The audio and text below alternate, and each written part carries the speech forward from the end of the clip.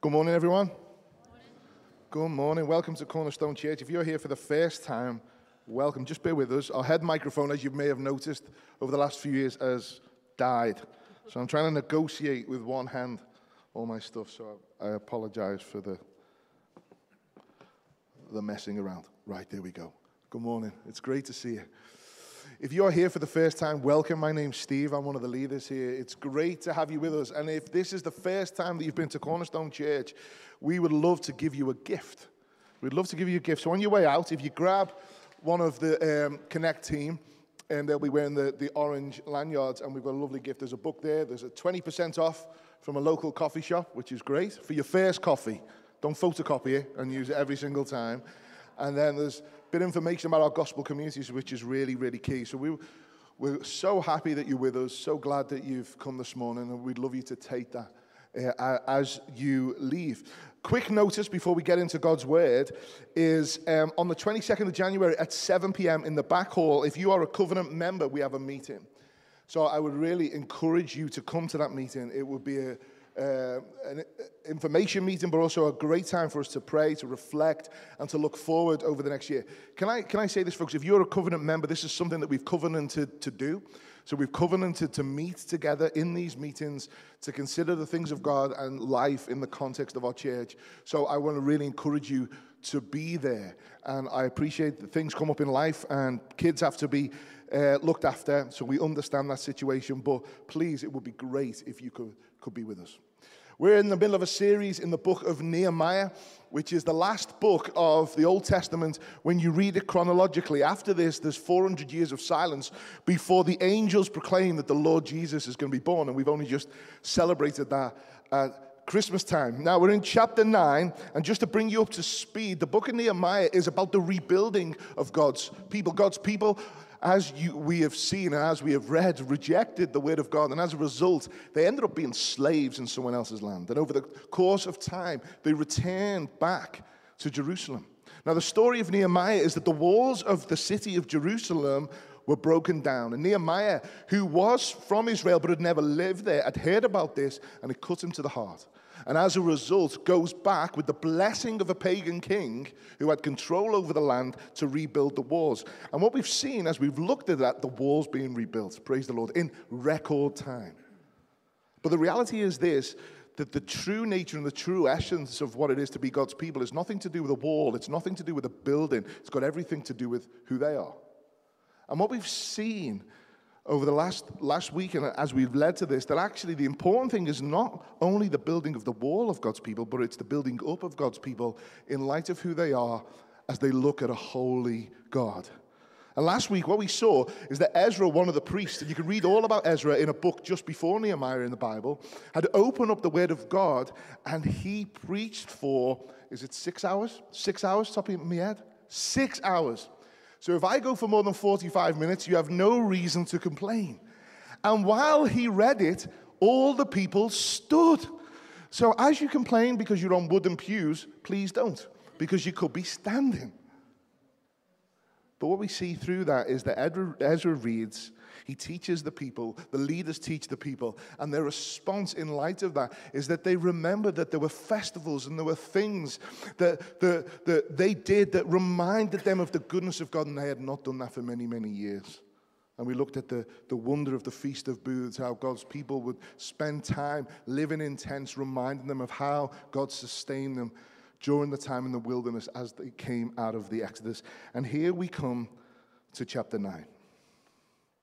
So the festival of the booths that you read about in chapter 8, that had come to an end. But here we see in chapter 9, there is a third public reading of God's law. You see that in verse 3. Have your Bibles open, folks. See, the first reading was in chapter 8, verse 2. The second reading, which was on the second day of the month, was in verse 13 of chapter 8. And what we see here, which is an overflow of what we read in chapter 8, is that in response to the reading of God's law, in response to them being reminded of who he is, there's this intrinsic desire to lament. Intrinsic desire to lament. In chapter 8, verse 9, look. All the people wept as they heard the words of the law. They heard the word of God, and they wept. Verse 11, the Levites calmed all the people, saying, be quiet, for this day is holy. Do not be grieved. The people were grieving so much and lamented so much, they had to be calmed down. Calm down. This is a holy day. So what we have here, on the 24th day of the month, it tells us in verse 1, is another gathering of God's people. But as they gather, they are lamenting. They are fasting. They're wearing sackcloth, and they have earth on their heads. See, folks, what's interesting is that we have read in chapter 8 that Nehemiah shows a quick reaction towards their tearful response to the reading of God's word. What does he say? Do not mourn. That's what he's recording for us. Don't mourn. This is a holy day. We see that with the calming of the people who are grieving. Now, this shows that Nehemiah is eager to associate God's will with delight. If we live in light of the will of God that is revealed in his word, we will delight in that. That living according to God's will, his revealed will in his word, is best for us, and we will delight in it. We will find joy in it. We will find hope in it. We will find comfort. We will see promise. Now, folks, that is true. Amen? That is true. If you've read the Bible for more than 5 minutes as a believer in Jesus, you know that that is true. But what is equally important is to see that this delight stands firmly in contrast to the goal of our sin. And if we were to put a full stop after reading the Word of God, and you will find complete delight in it, and don't grieve, if we were to put a full stop, we would be giving half-baked gospel.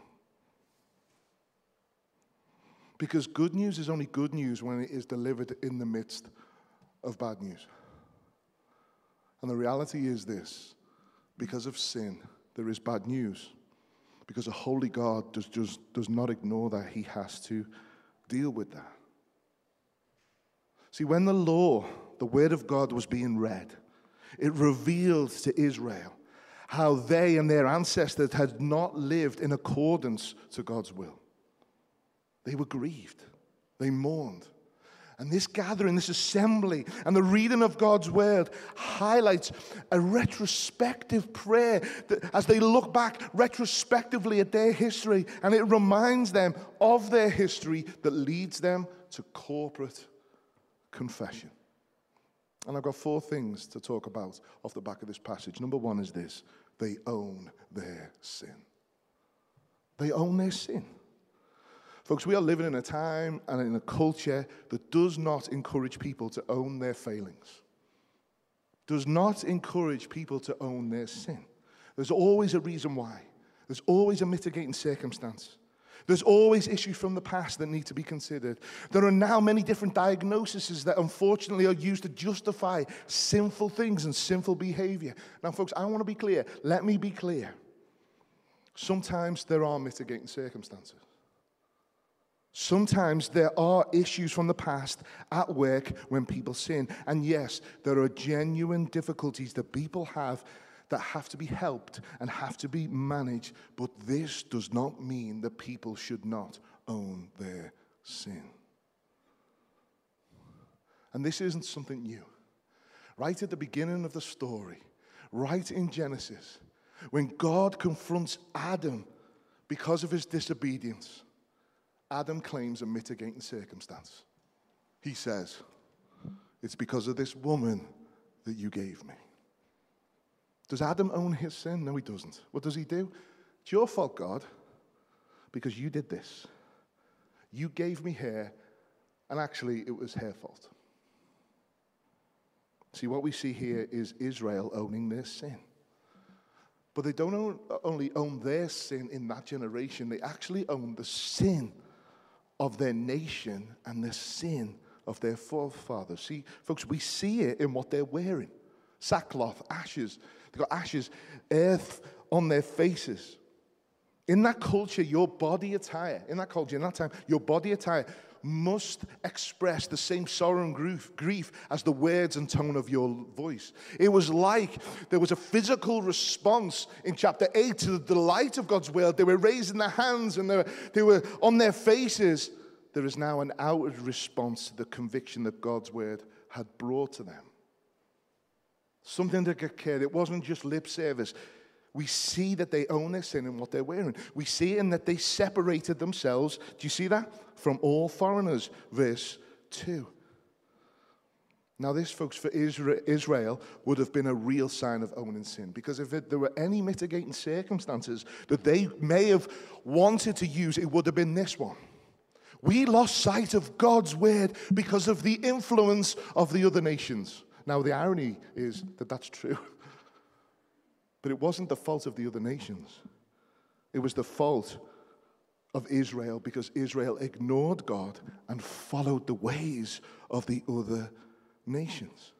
When you read in Ezra 9, Ezra has already prayed to God, confessing that Israel had not kept themselves separated from the people of the lands, the people who were the enemies of God. And that over time, they had taken daughters and married them, and they created unions as God's people with God's enemies. So what is happening here, this separation in the midst of their grief, was them owning their sin. It was them saying, this is the sin that we have committed. And we're going to separate ourselves from you. And for some of them, that would have been their wives. We're going to separate ourselves from you and meet as God's people because this sin that needs to be owned is our sin. It's our sin. You are in this mess because of our sin. See, we see a corporate owning. They're pulling away to deal with their mess. See, God had revealed himself to them in their history and in this recent reading of his word, and their sin was revealed. And we see, folks, that they own their sin in that they confessed. Now, the word confessed in Hebrew means cast off, to cast off. They confessed their sins, and they confessed the sins of their fathers. Now, the sense of confession being a cast-off means that you throw your sin. That you throw your sin. And where do they throw it? They throw it before God in order to get it off them. Now, confession is not a deflection tactic. It can be if we don't mean it. It's an owning and a throwing off. As the word of God was read again, they would have recognized gaps, sins, failings. That's why, verse 3, they spent a quarter of the day confessing their sins. It wasn't just a blanket, I'm a sinner, forgive me of my sin. It was in light of who you are, this is where I've sinned. This is where we have sinned. Look at the failings of what we've done. Folks, we see that they own their sin because they confess their sin. We see that they own their sin in that the spiritual leaders owned the sin.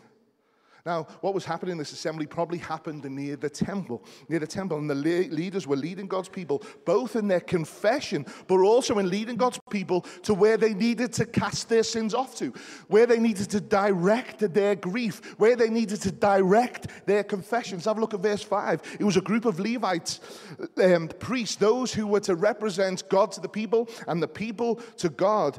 They had this responsibility to lead God's people in prayer and praise. And what do they say in the midst of their grief? Stand up and bless your God. Stand up and bless the Lord your God. See, owning our sin is knowing who we have sinned against. That our sin stands in contrast to the will of God. And part of owning sin rightly is not responding, folks, with worldly sorrow that cripples us and paralyzes us, but rather it is casting it off to the one who does and has dealt with our sin. Amen? That's what it is. So my question this morning is, do you own your sin? Or is there always a mitigating circumstance? Is it always about stuff that has happened in your past and you fail to remember that at some point the little boy has to grow up?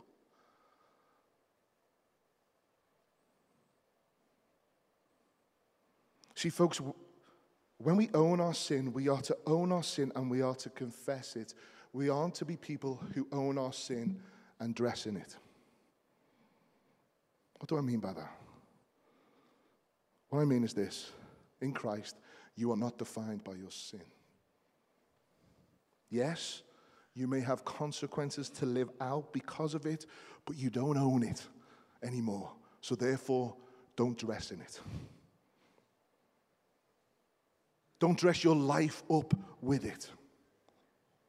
See, true confession and gospel grief because of sin is about our failings in contrast to His will and His glory. And our confession is about casting it off and giving it to Him. The God that we have sinned against, but also to the God who is merciful, gracious, and abounding in steadfast love. And it's this, folks, in which enables the Israelites to bless Him in prayer as they confess their sins towards Him. Number one, they own their sin. Number two, what we see here, it's a prayer of confession that is focused on God. It's focused on God. Yes, they are grieving their sin and their failing. Yes, they are confessing, but their prayer, their process of confession is focused on who God is. See, folks, when we know who God is, we truly know who we are. And as they sin, who do they bring it to? They bring it to verse 6, the one who is the only true God. Verse 6, the one who is the creator. Verse 7 and 8, the one who is the promise maker and the promise keeper. Verses 9 to 15, He was the one who delivered them, redeemed them, rescued them out of slavery. In the middle of the wilderness, He provided for them. He is the God who speaks, and He spoke to them. He is the God who revealed Himself to them. Verse 7, He is the God who chooses. Verse 9, He is the God who sees. He is the God who hears, verse 9. He is the God of miracles, verse 10. He is the God who gives His Spirit, verse 20. He is the God who instructs and sustains, verse 21. He is the God who gives land. He is the God who multiplies. He is the God who is just. He is the God who is righteous. And He is the God, verse 31, who does not abandon. Amen? Look at the God that they're praying to. Look at the God that they are blessing. Look at the God that they are confessing to. And folks, this is your God. Amen. This is your God. He is, verse 5, the Lord your God from everlasting to everlasting. This is who He is. This is who He has always been. And this is who He will always be. And folks, as they retrospectively look back at their history, they see the God and who He is right at the center of their story. And not only is He right at the center of their story, He is right at the center of ours. Folks, as Christian people, those who are God's people, He, for us, is the only true God. He has created you. Before the foundation of the world, He set His affections upon you, and in Christ He has delivered and saved you from His wrath. Not sparing His judgment, but rather punishing His Son instead of you. And He sees you. He hears you. He has given you new life. He has given His Spirit that takes His words, that instruct and sustain. He provides for you, and everything He does is right. And amen, He will never abandon you. The God of their story is right in the center of our story. He, therefore, should be the focus of our confessional prayer, both individually and corporately, because of who He is. Both in this list that I've just read out and one that we're going to look at, another that we're going to look at in a minute, these are the reasons why we should and we can cast our sin onto Him, because it's all about Him. Amen? Number two, it's a prayer that is focused on God. Number three, it's a prayer about the goodness of God and the wickedness of man. What we see here is that when they read the law, they also read out their corporate past, their history. And as they read out their corporate past, as they read out their history, that enables them to read their place in history. Their place in history. So interesting, folks, that just as human beings, and we know through history that actually, in order to understand the times that we're in now, we need to look to the past. To look to the past will help us figure out why are the things happening now, both in recent history, but in ancient history also. And for them, it's the issues of their past that enables them to make sense of their present. And when we look into chapter 10, will give them a perspective glance to how they move forward in the future. How they move forward in the future. Now, this prayer is a prayer which is a corporate confession. And corporate confession that rolls out of corporate conviction is through the retrospective reading of Israel's history is not something unusual in the Bible. You'll see that in Joshua 24. You see that in Ezra 9. You see that in Psalm 78. You see that with Daniel. Yeah, that was an individual prayer, but what he does, he retrospectively looks at the nation's history. And we see it in Acts 7 with Stephen as he stands amongst people and shares their history. Now, for some of those corporate retrospective look back at history brought confession. For others, brought death. Like for Stephen, they got angry with him. And this retrospective reading or telling brings confession, brings conviction. And what has happened here is that as the law has been read, Israel have been convicted.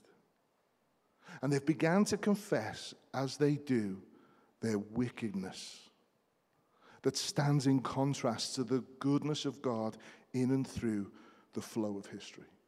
See, verses 1 to 15, we're told how God created, how he promised, how he blessed, how he saw, how he heard, how he delivered, how he rescued, how he redeemed, how he led, how he protected, how he provided, how he revealed his word, how he revealed his word to them. And how did they respond? Verses 16 and 17, have a look. But they and our fathers acted presumptuously. They stiffened their necks. They did not obey the commandments. They refused to obey and were not mindful of the wonders that you performed among them, but they stiffened their neck and they appointed a leader to return to their slavery in Egypt. They stiffened their neck. They were arrogant. In light of who God was, everything that he had done for them, they refused to listen. They failed to remember. And folks, they gave glory to a piece of gold and appointed some other bloke and said, you lead us now. You take us back. See, folks, they refused to listen. Despite everything that had God, they refused to listen and therefore refused to obey him. See, what we see here through chapter 8, chapter 9, what we see is the reading of God's word is read. It brings the light. It brings life. There is life in the word of God. So to refuse to listen to God who is life, there is only one direction that you're going to go in. Death. Death. Or the overflow of death, the bustedness of sin, the distortion of sin. That's where it's going to lead to. They refused to listen to him. And they were not mindful. They failed to remember. They were not mindful of what God had done. And they'd failed to remember. They'd failed to remember all the festivals and all the things that have been put in place, that were put in place in order for them to remember who God was and who they were in light of him and how faithful he was. See, folks, what we need to recognize is the covenantal faithfulness is bound up in remembering. It's bound up in remembering. Even in the context of a covenantal relationship between man and wife, in the moments where you want to kill each other, no, you look back to the promises that you made. That's what you look back to. The covenantal faithfulness is based on what the promises you made. Till death do us part, for better, for worse. And I want to kill you now, and that's the worst that I could ever be, but I have to remember in order to be faithful to the covenantal relationship that I have with you. It's always bound up in remembering. See, Deuteronomy 6, it says this. We'll throw that up. Hear, O Israel, the Lord our God, the Lord is one. You shall love the Lord your God with all your heart, with all your soul, with all your might. And these words that I command to you shall be on your heart. You shall teach them diligently to your children. And shall talk of them when you sit in your house, and when you walk by the way, and when you lie down, and when you rise. You shall bind them as a sign on your hand, and they shall be a frontlets between your eyes. You shall write them on the doorposts, and on your house, and on your gates. And when the Lord your God brings you into the land that he swore to your fathers, Abraham, Isaac, Jacob, to give you, with great and good cities that you did not build, houses full of good things that you did not fill, cisterns that you did not dig, vineyards and olive trees that you did not plant. And when you eat and are full, then take care lest you forget the Lord, who brought you out of the land of Egypt, out of the house of slavery. This is who God is. This is what God has done, and this is what God will do. But take care lest you forget. Because forgetting the covenantal faithfulness of God leads us down a road of death, not life. And folks, for us today, we have communion, don't we? Jesus says, do this in remembrance of me. Times of communion are not just to fill a service. As we respond to the word of God, whether that's conviction or joy or whatever it is, we come to the communion table of the Lord Jesus Christ, who says to us, eat and drink in remembrance of me. And in doing so, we remember the new covenant. We remember the covenantal faithfulness of him. Because I'm telling you, folks, and we know this, during COVID, where we weren't able to remember together as God's people, we felt it. Amen? We felt it. And if you didn't, get on your knees and pray to God and ask him why. We felt it. See, as they look back, they see that their forefathers refused to listen, that they failed to remember, and that they gave glory to a golden calf.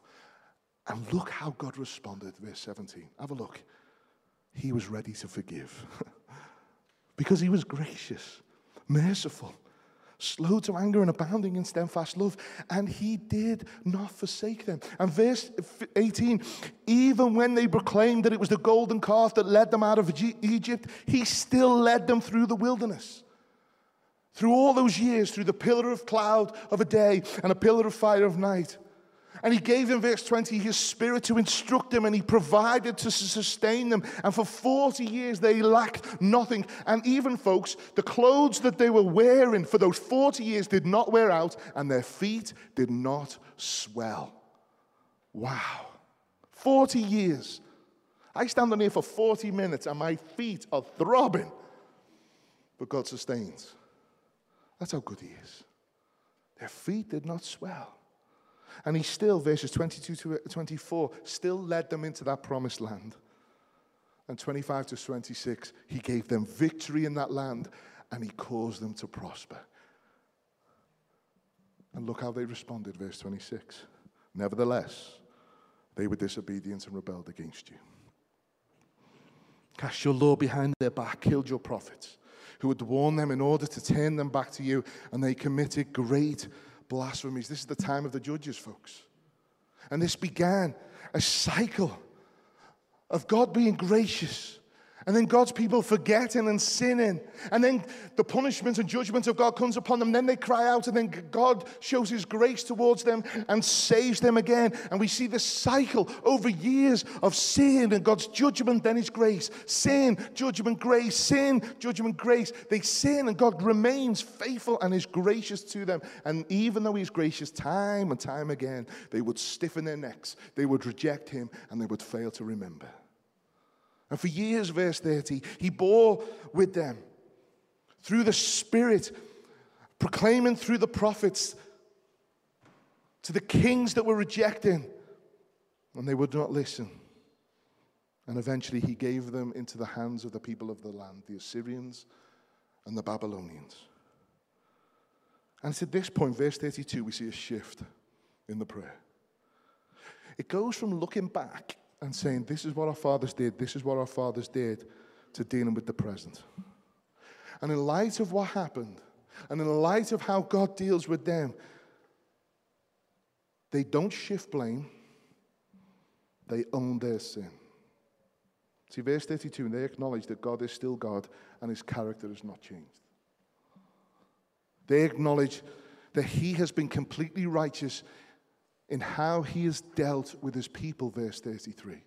They don't look back and complain and say, how could you have done that? Why did you do that? No, as we look back, you were completely right in justice. You have acted faithfully, verse 33, and we have acted wickedly. Not they, we. They own it. In saying this, they acknowledge that God is innocent and that he's right in his judgment and his discipline of them, not just their fathers. See, folks, for generations there have been patterns of sin, and those sins had consequences, and they had ravaged and damaged. Yet in the midst of experiencing these consequences, God's people see the loyal love of God and his patience towards them throughout any generation. That's why they don't shift the blame. That's why it shifts from them to us. And they go on, verse 36, that the reality of all this sin is being lived out in their reality. That we are still slaves, it says. We're still slaves. In fact, we are slaves in the land that you gave to our forefathers, but we're not in charge of that land. That actually we serve pagan kings who are over that land, and the harvest and the prosperity of that land doesn't go to us. It goes to those who are over it, those in whom you gave us into their hands. We have no real freedom, they say, and we are in complete distress. See, folks, the consequences of generational sin, the refusal to obey because of failing to remember, is being lived out and experienced in Nehemiah's generation, summing up the whole prayer like this: in light of God's goodness, how could we be so wicked?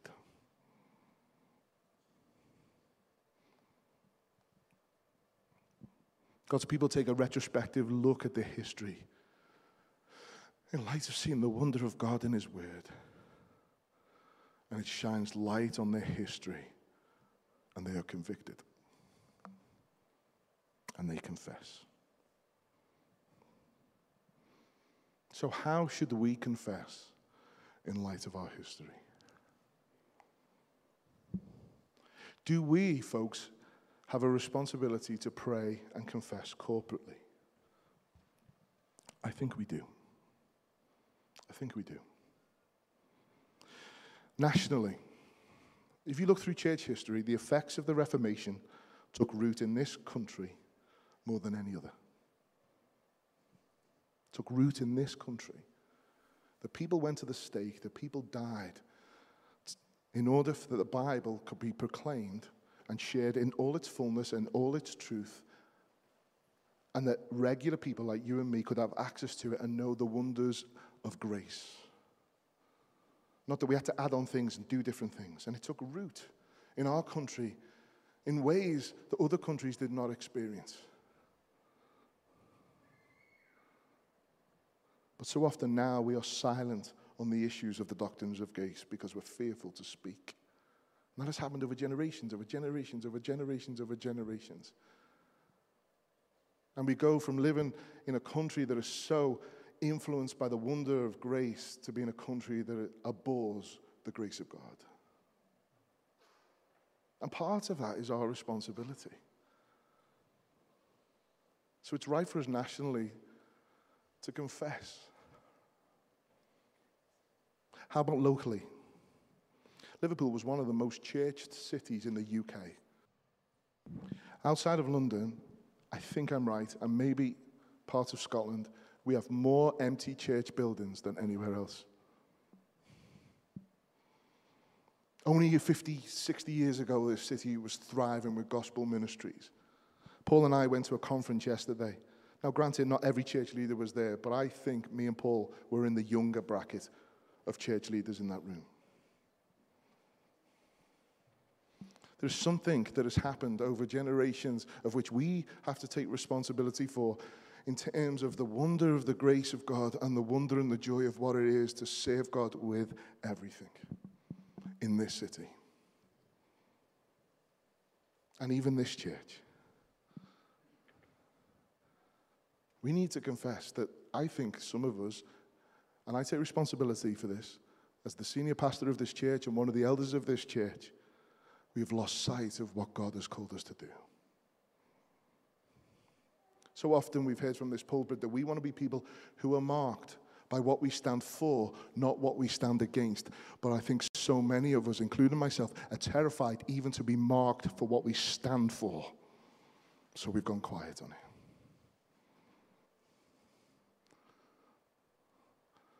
We're even scared to talk about the wonders that we find in the Bible regarding what it is to be a biblical masculine man. Even that word, or what it is to be a feminine woman for the glory of Jesus. We're afraid to stand up for the sanctity of marriage between man and a woman in the context of our country because we're fearful of what that might mean. What might people think?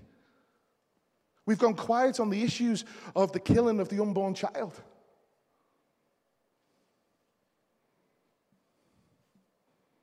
We're scared to talk to the next generation about capacity, and everybody's busy and everybody's tired. Good. Because Jesus went to the cross so he could save us. We should give everything. Because there are people in the street who are going to hell. We're scared to even talk about it.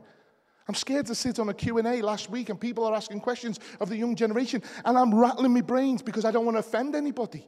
And all I want to say is the truth of what God's word says. Folks, we need to confess our sin of our cowardness that has come over a generation. And this generation thing has happened generation after generation. And if we don't see this, and if we don't confess this, if we are not convicted by this, I dread to think what the generational sin those little ones are going to be living in.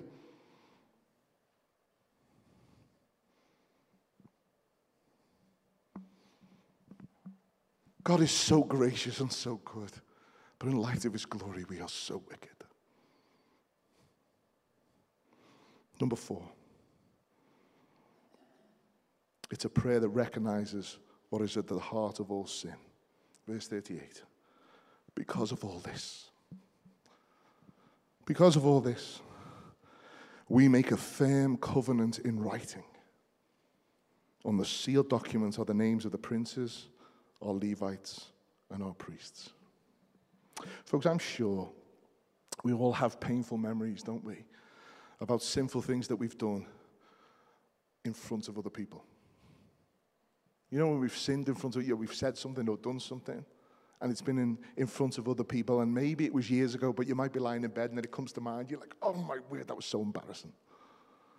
Oh, the shame.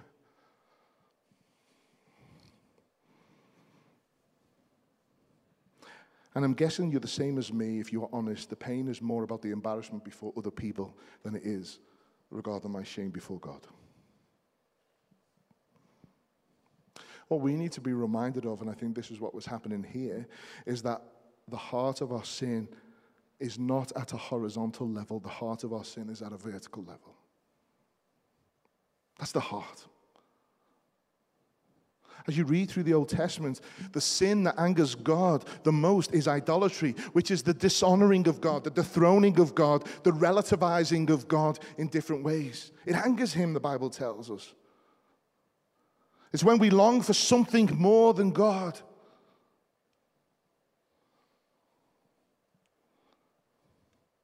So every sin that we commit, folks, every sin that we commit is a rejection of God, his good word. And therefore, he is the most offended in every sin. He is the most offended in every sin. See, King David, as you read about King David, the man after God's own heart, as a king, shirked from his responsibility as a king. He slept with another man's wife. He killed her husband to cover her up. And then he lied to a nation. And then he was caught. And this was his response, Psalm 51. For I know my transgressions, and my sin is ever before me. It's always here. But against you, you alone have I sinned, and done what is evil in your sight, so that you may be justified in your words and blameless in your judgment. Did David sin against Bathsheba? Yes, he did, in horrific ways. Did David sin against her husband? Yes, he did, in horrific ways. Did he sin against his people? Yes, he did. But the heart of his sin and the heart of his shame was before the holy God. It was vertical before it was ever and ever is horizontal. And God's people here recognize that the heart of their sin lies in the failure of their relationship towards God. It lies in their failure of their relationship towards God. That's where it lies. And folks, it's the same for us. Look at what God had done for them. They'd refused to listen, and they'd failed to remember. They had moved away from the very things that helped them live and enjoy the relationship that they had with God, His Word, His festivals. They committed idolatry because they longed for something more than Him. See, what was needed wasn't a self-willed change in behavior, but a turning back to Him in relationship. That's what was needed. Not, I'm going to do better. Not, I'm going to be stronger. No, this time I'm going to turn my eyes away. No, I'm going to turn off my computer. No, I'm not going to do those things. Next time I'll be kinder with my words. No. The heart of the sin they recognized was their failing of their relationship towards God, and it wasn't a change of behavior. It was a turning back to Him in relationship. Their retrospective prayer had shown them that they'd failed in their part of this relationship. That's why their response is, because of this, we will make a firm covenant in writing. That's why they say that. We're going to make a covenant. We're going to make a promise. A covenant that is willed, determined. A covenant that is principled, acting in the light of God's word. And a covenant that is binding, written down. It's not going anywhere. Now, folks, I want us to know, they don't make this covenant to get a relationship with God. Okay?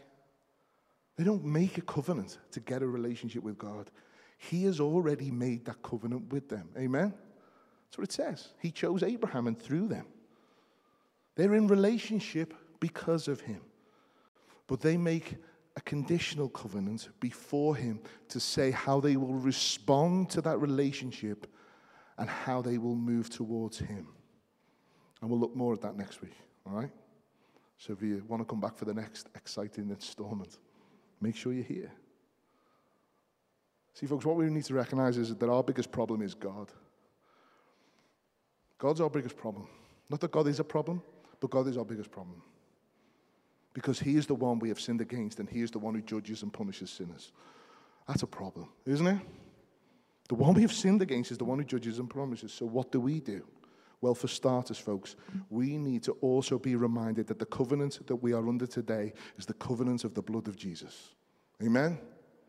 That God didn't wait for us to get right before He sent Jesus. It wasn't things that we had to put in place in order to get right with Jesus.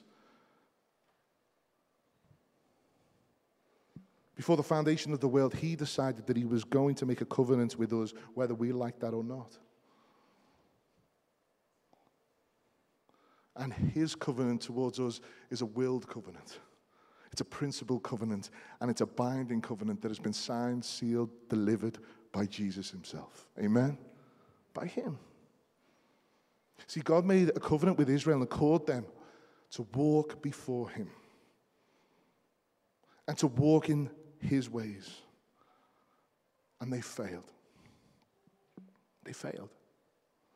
And they found themselves in a complete mess because they did not walk in the ways and the delight of the Lord. They lived for something else. And as a result, they're in this situation where they're confessing sins of generation after generation after generation. Folks, God in Christ has made a covenant with us and also calls us to walk and to live in His ways.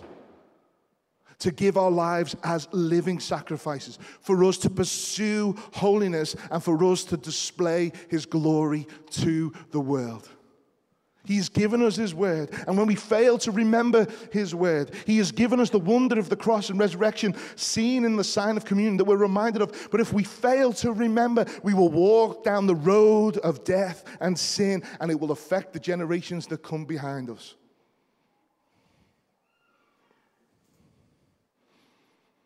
Maybe some of us need to make a covenant. In light of the wonder of the covenant of grace that Jesus has saved us, but maybe some of us need to recognize as we look back retrospectively, both both nationally, both locally, both church, both as a family, both as an individual, and say, I have refused to listen to you, and I have failed to remember.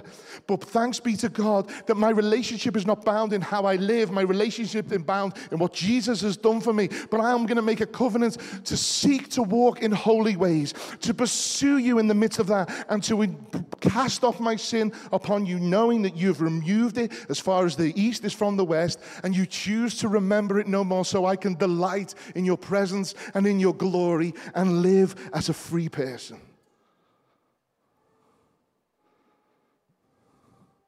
Folks, when we fail to remember and refuse to obey, that's when we sin. That's when we sin. So what we read here is the highlighting of the sin of the people. But more importantly, they are reminded of the mercy, the grace, the faithfulness, and the steadfast love of God that convicts them. And as a result, they turn back to him. So folks, can I encourage you? Own your sin. Own your sin. Folks, can I encourage you? Don't dress in that, but confess and cast it off to the cross of the Lord Jesus Christ, who paid the punishment for that sin. And then give your soul to him. Give your life to him. Give everything that you have to display his glory to the world and be marked for what we stand for, which is the glory of God and the goodness that is found in the gospel in ways that we have never done before. We're going to sing a song in a minute that you all know. Even if you're not a Christian, even if you're here for the first time, everybody knows this. Amazing grace, how sweet the sound that saved a wretch like me. I once was lost, but now I'm found, was blind, but now I see. That was written by a man called John Newton, and before he was a Christian, John Newton was the captain of a slave ship. John Newton was right in the middle of the heart of some of the most despicable acts that human beings have ever done to other human beings from different parts of the world. He was a racist. He was a broken, busted up man. And John Newton would pick up slaves and bring them through Liverpool. And then through Liverpool, they would be sent to all over the United States. Through our city, folks. And John Newton came to know the Lord Jesus Christ, and on his deathbed, the last known recorded words, he says this: my memory is nearly gone, but I remember two things: that I am a great sinner, and that Christ is a great Savior. Amen? Amen. There are two things. We are sinners. But in Christ, we are saved by him who is a great Savior, so that we can live as saints now and for eternity. So we're going to remember. We're going to remember. We're going to take bread and we're going to take wine. We're going to hold it and we're going to remember. And this is what I want us to do, folks. I want us to stand together. And together, we're going to corporately confess our sin. I will lead us in that. I will stand here and I will lead us in that. And then there will be a moment for you to individually or as a family confess your sin. And together, as we eat and we drink, we cast that sin off onto the Lord Jesus Christ, who has dealt with it. And we walk out of here, not as people who have been challenged by a sermon. I don't want that. I want people to go out and to know the goodness and the grace and the mercy of God has on people like you and me. Amen? That's what I want. That's what I want. That's what we want. God doesn't want us to walk out of here, oh, that was really challenging. No, he wants us to walk out and go, how amazing is Jesus? And part of that is we have to remember what he has done for us in Christ. So take a moment on your own as the bread and the wine, the juice, it's juice, folks. Bread and the juice is passed. Hold it, and then I'll call us to stand, and we will corporately stand together. I will pray, and then we will eat and drink, and then sing for the glory of God. Amen? Amen. So if we could pass that, that would be great. Thank you.